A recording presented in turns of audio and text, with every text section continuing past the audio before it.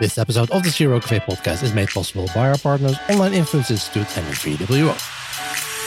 Today I'm talking to Alexander Fabian, a data scientist at Microsoft's experimentation platform team EXP. I'm going to talk about his personal take on kickstarting and keeping the A/B testing momentum going in your organization. In case you missed the previous episode, last time I spoke with Abby Howe about QAing your A/B test and the top 10 reasons why your A/B test failed the QA phase. You can listen to that episode on www.zero.cafe or in the podcast app you're listening with right now. Welcome to Season 3, Episode 9. Alexander, welcome to the Zero Cafe podcast. And as always, we would love to know a bit more about you, your background, and why you are working in Zero. Yeah. Well, thanks for having me here today. As you probably know, I'm a data scientist today at Microsoft's experimentation team, EXP. And I've been here with the team for probably 2.5, a little bit more than 2 years as a full-time. But since you ask, how did I get here? The path is actually, I got here because in the past I did some internships with the team during my studies, my PhD studies that I was doing, which was in the area of data-driven development. Okay, yeah. So how can you use data to make better and informed decisions for your product development? So this was the path that led me, to eventually arrive to this area of A/B testing, yep. And experience it firsthand here with the team. That's how I got here. Okay, good. And what kind of projects at Microsoft are you working on?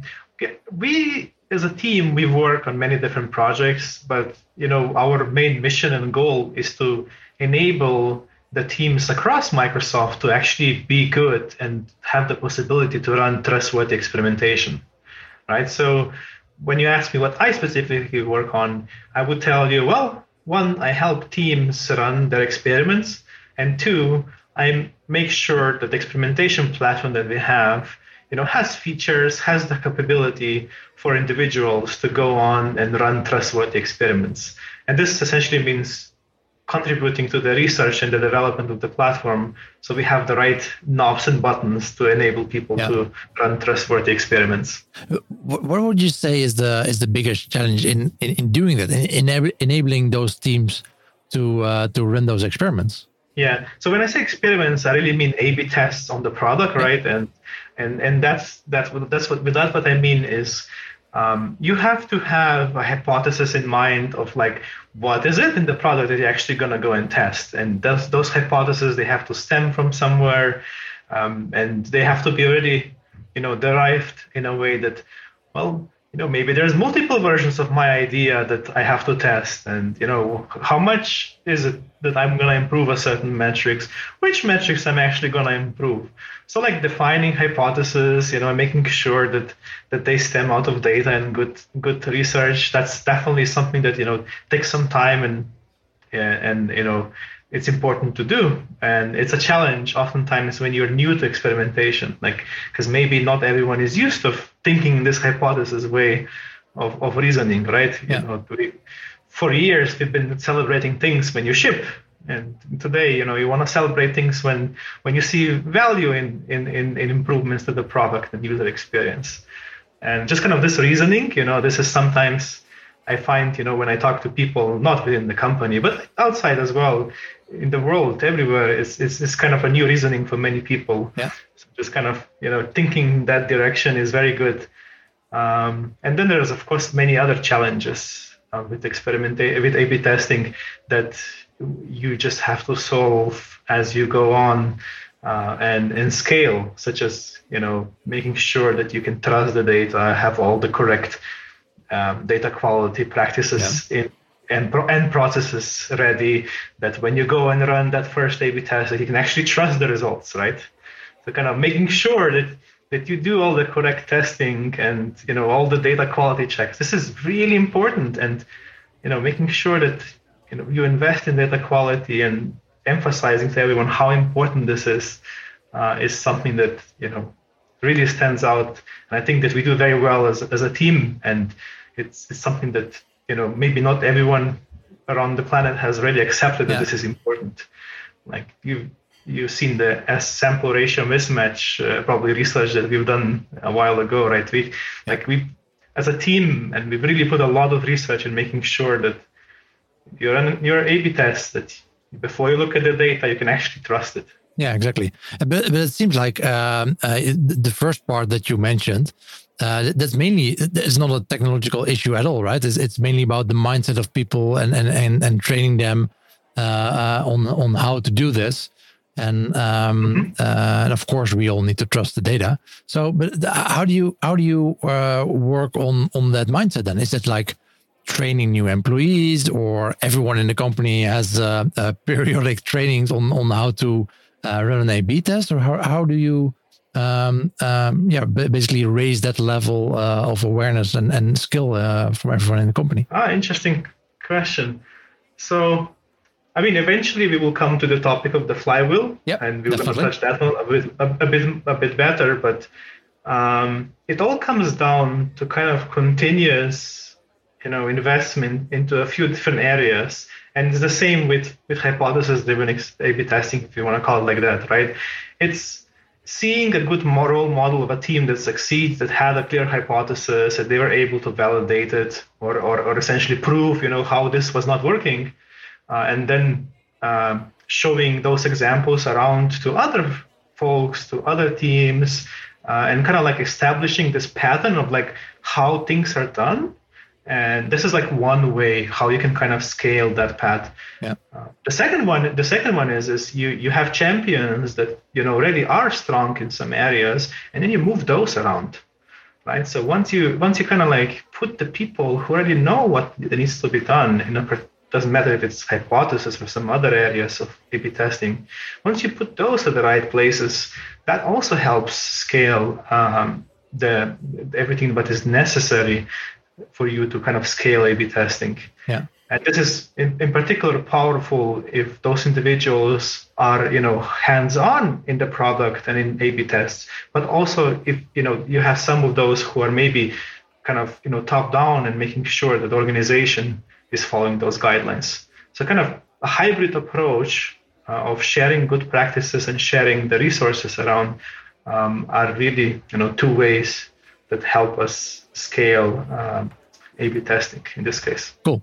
Yeah, and talking about scaling, the whole point that we were talking today was your article last December, talking about an A/B testing flywheel.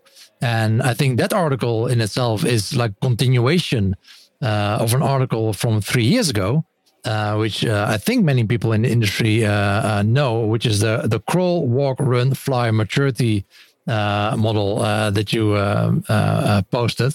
I think the official article name was The Evolution of Continuous Experimentation in Software Product Development.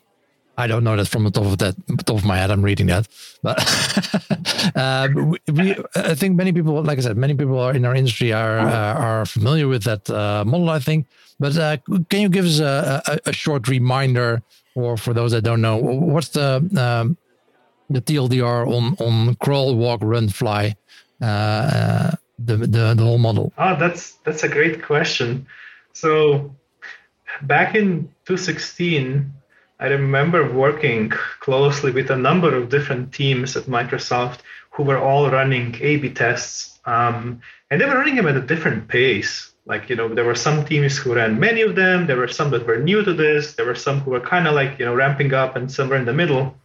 And I was very curious to learn, what is it that enables some teams to be that successful in using A/B testing for their product decision making? Yeah. And essentially what brings them to that stage, right? Mm-hmm. So I figured that there must be some way of kind of graduating from one step to the next step. Like there must be some conditions that you fulfill to kind of qualify, or that you can run and kind of scale. And at that point, we together as a team, there was other researchers that collaborated on that publication with me. We studied many different teams, and we found out that there's a few different dimensions that you have to take care of when you're trying to grow your A/B testing, and that those dimensions are not only technical dimensions, right? You can have a great platform that has all the features that enables you to detect treatment effects with very high precision. But that's not enough. You also have to invest in metrics. You also have to invest in making sure that you communicate those A/B test results very broadly. And those are kind of like how much you do those things, that kind of defines where you are on that maturity model. So for most companies out there, if you ask me, well, how should I use that for? You should use it for two ways. One is to check where you are. And the second one is to see what you need to do to get to the next step. Yesterday's brainstorm was so good. I really liked Steph's idea of running that test on the call to action buttons. Making them orange will really make them stand out, don't you think? Yeah, right. Do you want to design real A/B test winners and achieve enormous conversion uplift? Then stop brainstorming and take a scientific approach. If you can read Dutch, follow the steps in Online Invloed, the bestseller on managementbook.nl. Or enroll in the author's course and become an expert in applying proven behavioral science yourself. Go to onlineinfluence.com for more information and free downloads. I want to pick out one thing you just mentioned before we go to the flywheel. You say it's really important to share the results broadly, to get that buy-in, to get people to understand. But how does that work at a company like Microsoft if you run thousands of experiments a day? We can share those thousands of experiments, sure, but no one's gonna, in their right mind, is gonna go through all those experiment result reports they receive by email. So, is there like sort of diminishing return if you run a lot of those experiments, or how does that work? How do you still communicate the experiment results if you're running it at such a large scale? So I believe that the key to answer that question is to think about it on how you can share those experiment results within existing processes in a company already. So it is not that you have 1,000 A/B tests in a month and you share the results of all those 1,000 through numerous newsletters. You're right, probably, that people won't go and read all those 1,000 emails that come with different A/B test results. No, the key is to kind of integrate a few examples that really stand out in a specific period at places that the org is already expecting to see them, expecting to see something there, right? So to give a concrete example, we many companies work this way. We often have some kind of reviews on progress of particular projects, right? Those reviews are maybe periodic. Maybe they happen every few weeks, 5-6 weeks or so. So we will make sure that we integrate at least some experiment results in those reviews, which will give visibility on like, oh, these are some of the challenges and types of A/B tests that a team is running right now. And that attracts then attention then, because that review is maybe attended by the engineers on some other teams, with some leadership from some other team, and they learn and see those examples, and maybe want to also have a chance to appear next time in that review with their own example like that, right? So what my point here is, number one, make sure to integrate sharing of experiment results within an organization in an existing process that is already in place, which attracts audiences already today, and it will just help it grow. And then there's this second example, right? You have the engineers, you have the people working on their own experiments on their own. Well, they're going to share with them anyway in its own vertical. So, making sure those two conditions are fulfilled, I think really helps communicate the value of A/B tests more broadly. Newsletters, we've seen them as well. And I'm happy when I see a newsletter with a successful A/B test. But I consider those as thank you for that reminder of that A/B test that I've seen in that really, really important document somewhere else. So the newsletters maybe reserve those for the special cases, but that's not that shouldn't be the default way that people get experiments results every day. Okay, that makes sense. Let's talk about the flywheel you discovered, you posted on, and to be clear for all our listeners, we'll put links in our show notes so you can look at that article, and also the articles also have some visuals on that. But to get to the flywheel, you have 5 main points of this flywheel. Number one, and of course, the goal of this whole flywheel is, make your A/B test fly, the whole program, not just a single A/B test, but make sure the program integrates well with the company and the teams, and so you can run more and more successful tests. So the first one, 5 points. The first one, running more A/B tests. The second one, measuring more value. Number 3, increasing interest even more. Number 4, investing in infrastructure. And number 5, lowering the cost of A/B testing even more. So let's start with the first one. Let's go through all 5 of them. Running more A/B tests. Yeah. So, maybe before we jump in there, I really have one thing I wanted to add, which maybe will be interesting for your listeners, and especially for those who've been using the crawl, walk, run, fly model before, is like the motivation, why transform kind of a similar idea of making, how to scale experimentation or A/B testing into this flywheel kind of model. And actually comes from my own mistakes that I realized that we've done to our own research, in a way where people have, kind of sometimes taken the maturity model and thought that, if they're progressing on one dimension very far, that they've actually achieved progress, but while the others were ignored. Yeah. So the flywheel, however, it changes this reasoning into this thinking of, I need to do a little bit in every spin, and that will help me grow. So this is a fundamental kind of improvement that we wanted to make very obvious, that when you read the maturity model, there is a statement in there that you have to move with all these dimensions, at the same pace, but that statement gets often overlooked. And the flywheel actually emphasizes the importance of this statement, like in its essence. Yeah. So every part of the flywheel needs to move, and to make any part move faster, all the parts need to move faster. Yeah, exactly. The importance is every part needs to move a little bit faster, and every step in the flywheel needs a little bit of investment. Yeah. And the first step of the flywheel, as you kind of said, is running more A/B tests to support more decisions. And that second part is important, right? Because you can run A/B tests, then look at some results and say, okay, fine. And then the decision maybe will not stem out of the A/B test itself, right? So the ultimate goal is to actually make sure that you run more and more A/B tests that will actually support decisions in product making. And that step is really the goal, right? That's something that you need to continuously make sure it's happening. Yeah. And then the second one is measuring more value. Yeah. Measuring the value to decision making. Yeah. This is then the actual impact, right? So if you run an A/B test that actually improves, a certain part of the product, and then the decision making is maybe not, the one that it doesn't align with the results of an A/B test, well, that wouldn't be actually great, right? So you want to really make sure that the A/B tests that you're running are actually producing the results that you need to be able to decide and say, yes, this was a valuable feature, this was a really valuable insight, and then go and ship that idea.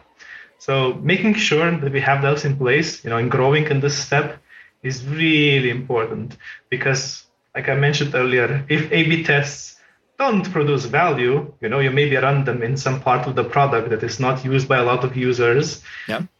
They just will not attract attention. They will not be accepted well, and then they will not deliver a lot of value to the actual decision making. How do you make sure that? In general, company goals are measured differently than A/B tests. A/B tests typically have things that you can measure on the short term. It can be revenue, it can be conversions, it can be newsletter subscriptions, it can be bounce rate, whatever you want to improve. But just those are things that you can impact on the short run. But company goals, well, managers usually don't necessarily care about the bounce rate. If your manager cares too much about the bounce rate, then that's a bit micromanaging. But they care about maybe overall growth of customers, lowering cost of doing business, those kind of stuff. And those are way harder to measure in a short A/B test. So how do you make sure, as an A/B tester, to add value to that company? How do you connect those different levels of KPIs and goals? So that then depends in which spin of the flywheel you are in. Yeah. So in your first spin of the flywheel, right? The value that your A/B test will deliver, it's not gonna be one of your key metrics, such as like it probably won't improve your retention of users, and it's just gonna take you a while to come up with an A/B test that it's that specific that will actually impact your key goals. So in that first spin of an A/B test, and the way how you're sure that spin of the flywheel, the way how you're sure that delivers value is what you need to do is you need to pick a situation somewhere in the product when there's a lot of split opinions. So you find part of the product that is often discussed, and people have a lot of opinions on how to improve it. Yep. And when there's difference of opinions, that's the opportunity to go in and say, okay, let's go and let's test yours, and your opinion here, and let's see which one will work, right? And then what happens is that you run your A/B test and you get the results. Well, someone is bound to be surprised, right? It's because someone will learn that they were right, and the other parties will learn that scenario doesn't work here, right? So in that kind of initial stages, connecting to very, very high company level goals is maybe not something that you should do, right? Because it's going to take a really long time to set up those experiments. It will take you a long time to find the right telemetry and all the understanding of what will actually move that. So it's really about getting the surprises there. That's a lot of value, making people surprised, because it's going to stick. Yeah. And then, once you scale, I do believe that there has to be some kind of alignment between which metrics you have on your A/B testing scorecards and what metrics are individual teams / orgs trying to impact. And we've seen that happening. Like as a team, we invest a lot into metric research. You've probably seen a lot of publications about, having a good set of success, guardrail, and data quality metrics is instrumental for A/B tests. We publish those in many papers. And we do that really, really a lot for all of our products, to make sure that the metrics that we have on the A/B testing scorecards are really, really valuable for the user experience that we have for those products. Yeah. So one thing that I want to really, really call out is that we invest a lot in making sure that we measure user success and that the users are having this experience, that we're improving their experience, as opposed to investing into, showing more ads or tricking people into doing something, because that's, really not going to work on the long term, and it's also not pleasant for the user experience. Will this work? Maybe not. Isn't that what we're all trying to figure out? With VWO, create and A/B test different variations of your website to continuously discover the best performing versions that improve conversions. Stop guessing. Start A/B testing with VWO today. Yeah, and I think it really makes sense to, especially when you're beginning or new at the company. It helps to just start on those easy metrics, and hopefully someone will complain. That's the best case scenario, that someone's gonna say, hey, this is not right. This is not. So, for example, what you said, maybe you do start your first day saying, oh yeah, we need to have more ads on the page, because then we increase more ad revenue. Yeah, sure. But then hopefully someone will get mad at you and then say, well, maybe not mad, but hopefully someone will get up to you and say, hey, yes, this indeed increases our value in the short term, but this is not who we are as a company.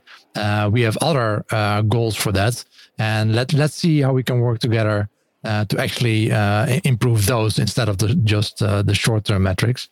And yeah, if you work on all those short-term metrics and no one's complaining, then there's a different issue. Yeah, and there's also this other dimension, since we're talking about value a lot at this moment. Yeah. It's also about really having a rich metric set of metrics that you look when you run an A/B test. Yeah. I have found over and over cases where an A/B test was supposed to impact an area of the product, and it did, but on the other hand, it impacted a completely different area of the product in the ways that we didn't anticipate. Yeah. And essentially, having these rich metric sets and making sure that as you run your A/B test, that you evaluate the different aspects of the product. These are really important because those they drive value and they drive learnings that that you just didn't anticipate or know that are going to happen. As you probably know, sometimes products have some, how do you say, they're intervened. There's some dependencies here and there, and making sure that anytime you I'll give you a concrete example. You do a change to a product and you see some important metric has moved, and you think, oh, it's because of this new design or some change that I did. Well, maybe there's actually a performance improvement that did that. You don't know it if it was actually your particular thing. Maybe your thing improved performance, just something that you didn't measure in this A/B test initially. So importance, one learning to take away from here is really make sure to have a rich metric set that you can look at the product holistically across the different aspects of it. Yeah. And that will help increase also the value that you're getting out of your A/B tests. Yeah. How far do you go in that, though? I mean, if you open any analytics tool, there's a lot of metrics in there. It can be hundreds. So how far do you go with your A/B test, your analysis, and even we can make that even exponentially larger by introducing not only looking at the metrics but introducing segments. Absolutely. How do you limit that? How do you look at everything, or how do you manage that? So in our scenarios, it's not unusual for an A/B test to have a few thousand metrics that are being computed and evaluated, and then of course also to have each of these on different segments. Yep. So this is common, and we publish papers on this. The question that you're asking is like, but which ones should I go look into, right? So the answer here is a little bit tricky because it depends on what your capability is, and what of your and what your taxonomy and hypothesis are. So let's unpack both, right? Let's start with capability. So a platform must have a way to highlight you what is the important part of your A/B test results that you should go look into. So one way to do that is to zoom in to those metrics that actually reacted in an A/B test, that they have moved in some way or another, and that's already one level of kind of filtering that happens because you zoom in to a smaller subset of metrics. No A/B test will impact all of the metrics in an experiment unless it has an SRM. Then you're gonna get a nice impact across the line, right? So kind of capability to summarize and make users be the center and say these are the 27 and I have to look out of this 100. Yeah. This is one aspect of it. The second one in this summary is the taxonomy. So metrics not only have to be created, but they have to be organized in logical groups, right? You already know your product to some extent. You know that there is like maybe this part of the page is like this there's a second part of the page. There's some performance aspects of it. So you can build a taxonomy that kind of like organizes your metrics in the way how your product is organized. So this is additional help then for your A/B test result analysis, right? You will already have this path of like, I know which parts I have to look at first of my taxonomy because this is kind of the areas that I was running an A/B test in. So those are the two areas that are really, really important here. Yeah. Good. Let's go to number 3, increasing interest in A/B testing. And we talked briefly about plugging the A/B tests and the results in various reviews. I mean, this is something that product teams should be doing on an ongoing basis, sharing those results both down and up in the hierarchy of the company. not through newsletters only like we discussed, but also through just communication and showing the impact that they had. Or writing great blog posts or writing articles and publish that. That also helps. Yeah, you called out something that as an EXP team we've been doing for many years, which is, yes, we try to publish as many examples that we can share with the community to kind of really show all this unusual findings that you get in A/B tests. So publishing, yes, is another one. But you're also organizing talks. This is something that maybe it's not called out enough, but in our internal culture, it is very common to have a talk. We call it a best experiments talks, best controlled A/B test talks, if you want to call it like that, where we pick a handful of A/B tests that were run, in the last quarter, let's say, and share it with the company and kind of demonstrate like these were like some of the really outstanding A/B tests that we wanted to share with you. But we very carefully reviewed and made sure that they, follow all the best practices and they have impactful results with impactful learnings for the teams. So, actively scheduling time and making sure that results of A/B tests are shared, especially those best A/B tests, very broadly. That's another way to increase interest because you will attract new audiences in that way. And so I have a question about this. You want to increase the interest in A/B testing, but part of your audience might find this quite hard to do, and might find it quite technical, might find it quite challenging to do. And maybe if you just start out in A/B testing, it can be quite depressing because most of what you do will not have an impact. That's the experience most of us have. The biggest part of the experiments you run are either inconclusive or move the needle in the wrong way. So how do you keep people? You want to educate them, you want to get them involved, but you also want to keep them motivated. So how would you do that? Despite this being for many people a difficult area to work in. So that's a good question, and I think it all comes down to preventive and then actually acting on it. On the preventive side, I think it's very important to set expectations up front, the way how you just kind of communicated now with me. We have internal courses where all new A/B testers would come and learn about A/B testing. We would tell them very explicitly that when you enter this world of validating ideas, most ideas will not actually result in what you were anticipating. Yeah. So kind of building these expectations up front really helps mitigate the impact of a neutral result or a negative result later, right? So that's one. Second one is in that education, you also have to reinforce the learning that I mentioned earlier on a rich metric set. Maybe you want impact retention, which is something that your team is really, going for, but you will find some other learning that is important for your team.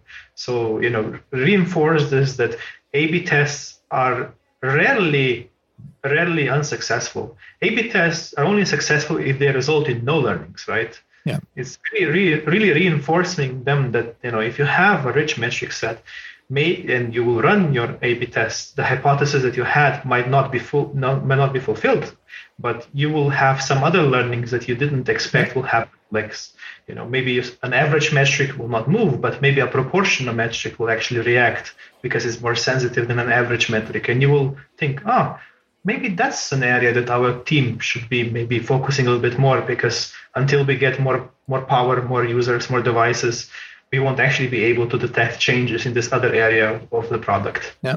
Yeah. Sometimes also might help just to frame it the other way around, right? So you say, okay, we test this, it's inconclusive, but that means that we didn't put all the effort in to push something live that didn't do anything. So we saved money by not doing it. Yes, and this is exactly the guardrails approach that you're kind of saying. Like, do not essentially release features unless they actually improve, or if it is a degradation, don't go forward. This is something that we've seen great success in across the board. That teams are really grateful to have the A/B testing capability to really catch any large degradations before they actually go and reach large-scale populations. So starting an A/B testing culture, if it's hard to kind of move the needle, going from the other perspective is let's not move it. Let's start there. Yeah. Let's try to keep it here. With all the changes that we do, let's try to keep it at the point that we have right now. That's a great starting point. Yeah, and that's in that sense framing it like risk management, basically. Risk management and mitigation, yeah. And I mentioned, I've seen great success in A/B testing in this area. And I highly encourage the community to think about A/B testing really as a tool that helps you prevent exposing any bad experiences to users, which is sometimes as important as a tool which helps you evaluate which ones actually improve those experiences. Exactly. Number 4, investing in A/B testing infrastructure and data quality. I think this is the one that at least the CRO specialists themselves probably are most excited about because this is the tools that we use on a daily basis. Yeah, for an A/B test, there's really 2 main aspects of your infrastructure. One is your assignment mechanism that needs to be trustworthy and making sure that populations are selected and that you have the randomization that is really that you can trust. So you use the correct randomization units, and this first component of randomization is really important, and this one needs to work correctly for anything else downstream to even be considered, right? So that one dimension has to be solved. Yeah. But then once you kind of randomize the users and you get them into 2 or more groups, right? Then there's all this data collection that needs to happen, the statistics that you compute on it, and intuitively, it might sound like this is an easy problem to many people, but I believe that we have to be very careful and really, really make sure that we communicate this clearly, which is this is a very hard problem to solve correctly. Like summing up ones and zeros, you wouldn't believe how hard it is to do correctly sometimes when data is missing, when you have rows that are duplicated, values that you cannot trust.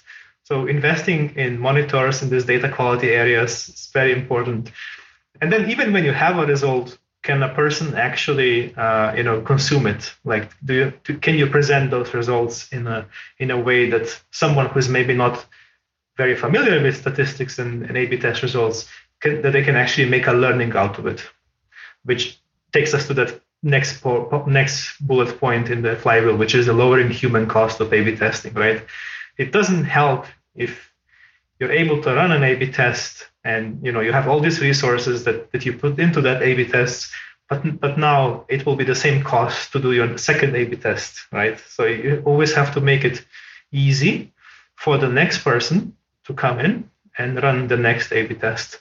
And that means you start by in the first round of the flywheel, maybe it's just going to be a script that you share with the other colleague on the other team and say, hey, this is how I computed the p-value. Here you go.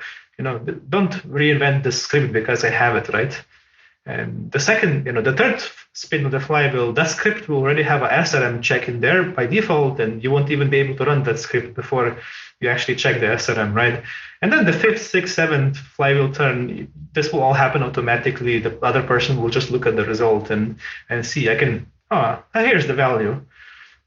Many spins later, there won't be even any value. There won't be even value. It will just say, this is good, or this experiment. Yeah. And the person looking at it can trust it. And the person looking at it knows that it can trust it. Yeah. And this is very important, right? You know how in software development you have unit tests. Every time you kind of like check in some code, you want to run the unit test before you actually go and deploy it. In A/B testing, we have the same concept, right? There's all these unit tests that have to pass before you even can trust your A/B test results. And a sample ratio mismatch is one of those ultimate unit tests that we all have to take care of. Exactly. So those are the five points. Do you have any overall actionable tips for us to make this wheel fly faster? What's the grease that we need to add to the mix? I will return to that earlier point of mine, which is don't invest in one of the steps of the flywheel and neglect the others because that will slow things down. And the second one is, continue to present A/B test results and share them around as in a positive light, even if they didn't fulfill the initial hypothesis, and when you're in your early stages of the flywheel. Because in the first few turns, it's really about building the muscle and the capability that you will be able to do this at scale at some point. And I believe that, the success is really to be able to show that you can do this. And, reaffirming this message to the team in the beginning is very important, so they don't feel like that they have to learn two things at the same time, which is how to do an A/B test and also how to succeed in meeting the expectations of an A/B test. Yeah. Those are two separate learnings, right? Let's first learn how to do an A/B test correctly, and then what are those extra things that we need to sprinkle in the next A/B test to actually make it move that needle that you were targeting for. Exactly. Like in life, learnings are the ones that are important. Exactly. Yeah. Alexander, thank you so much for sharing us and giving us some additional info on the article. Really inspiring. I think I'm full of energy now to apply this myself. So that's great. So, what are you working on the rest of the year? What are your any new articles that we can expect from you? We actually have several new articles in the pipeline that we will share with the community in the next months. We have the series of patterns of trustworthy experimentation, which I believe we just released our second article a few days ago. So it's patterns that you should apply during an A/B test. Yeah. I highly recommend for all of you to kind of go and read that article, which is just out now. And then, of course, there's also patterns to apply after an A/B test is completed to make sure that you follow up on it correctly and analyze it from all the right angles. So we have those articles in the pipeline, as well as a few insights on alerting and kind of, providing that feedback loop to A/B testers to come back to the platform to learn that their A/B test is doing something very good or something very suspicious. So, which will be in a future article on alerting. Cool. That's definitely something that readers can look at. Yeah, we'll be looking forward to that. And then my final question for you today: who else should I invite for the Zero Cafe podcast to talk about these kind of subjects? Of course, there's many people that you should invite in this podcast. Send me your list. No, I really appreciate your efforts in disseminating the value of A/B testing and making sure that the impact of A/B testing is getting, broader and broader across the world. And with that in mind, I would recommend Pavel Dimitriev to invite to your next podcast. And I believe that the reason why I would like you to invite him is because he has brought this idea, this concept of A/B testing to the discipline of sales, and is using the scientific method to make sure that the platform that he's working on nowadays also has the ability to recognize what particular versions of emails or of notifications are most effective to attract the attention of the customers of his company. Yeah. Pavel Dimitriev, president of data science at Outreach.io. So I'll contact him and see if we can do an episode together. I'm looking forward to that. Thank you so much. Yeah, Alex, and thank you for doing this. Thank you for joining us for an episode, and looking forward to talk to you soon. Yeah, thank you for inviting me. Have a good day. And great A/B testing flywheel spinning for all of the listeners. Hopefully it will start spinning much faster after this. I'm pretty sure it will. Thanks, Alexander. Bye-bye. Bye-bye. And this concludes Season 3, Episode 9 of the Zero Cafe podcast with Alexander Fabian. Make sure to check out the show notes on the Zero Cafe website for links to some additional information on today's topic. In the next episode, I'll be talking to Alexander Munoz, a self-taught UX designer from the south of Spain who worked at Booking, and we're going to talk about his experience as a UX designer in a very data-driven company. Talk to you then, and always be optimizing.